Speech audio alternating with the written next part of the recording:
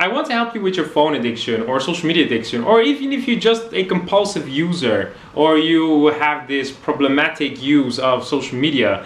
I want to help you to improve that relationship, for you to be more aware of the fact that there's a way to use tech in a mindful way, in a proactive way, in a constructive way. But that's why I always say that it's not just so much about pushing your phone away, because you need something that pulls you away from your phone. You don't just want to enable notifications or enable do not disturb mode. You really want to implement specific changes in your life, in your routine, in your habits. You know that feeling that when you don't go to the gym for a while, it's easier to eat junk food. It's easier to just drink Coca-Cola. It's easier to eat those yellow M&Ms. It's because you're not really connected to that habit, right? So when there's one bad habit, then that bad habit often triggers the next bad habit and then the next, because there's no real positive habits around you. So like in the case of the gym, you don't go to the gym, so you're like, well, I'm not going to the gym anyway, I might as well just eat Burger King tonight. And I know that feeling, I know how it is, because sometimes I experience that. Like when I don't really focus on those positive habits, then the bad habits start to emerge. They start to come up. They want my attention again, like they had many years ago.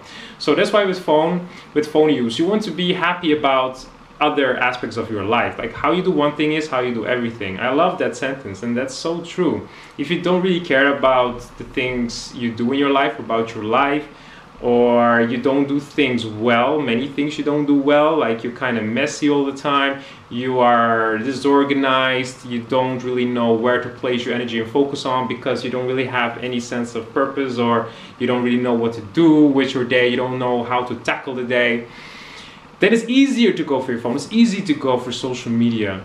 If you're not really happy with yourself, if you don't keep the promises you make to yourself, you feel less good about yourself, and that pushes you to your phone. So that's why if you are not working on a positive habit, then there's going to be a negative habit, a bad habit that is going to say, hey, you know, you can always focus on me, please, you can always focus on me, because you remember that moment that you're always on social media, you were like happy, right, with all those comments and all those likes, remember?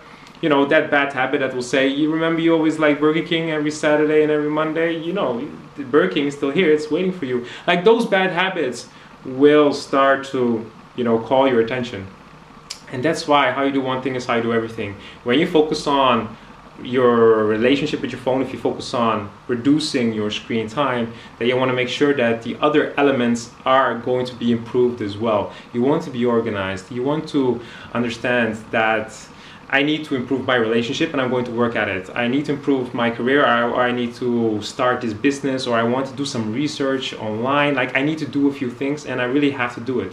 I want to take care of myself, my physique, my mind. And a lot of times we take care of the things we see, like our clothes, our hair, but it's the brain we don't see, and that's the muscle we really have to focus on as well.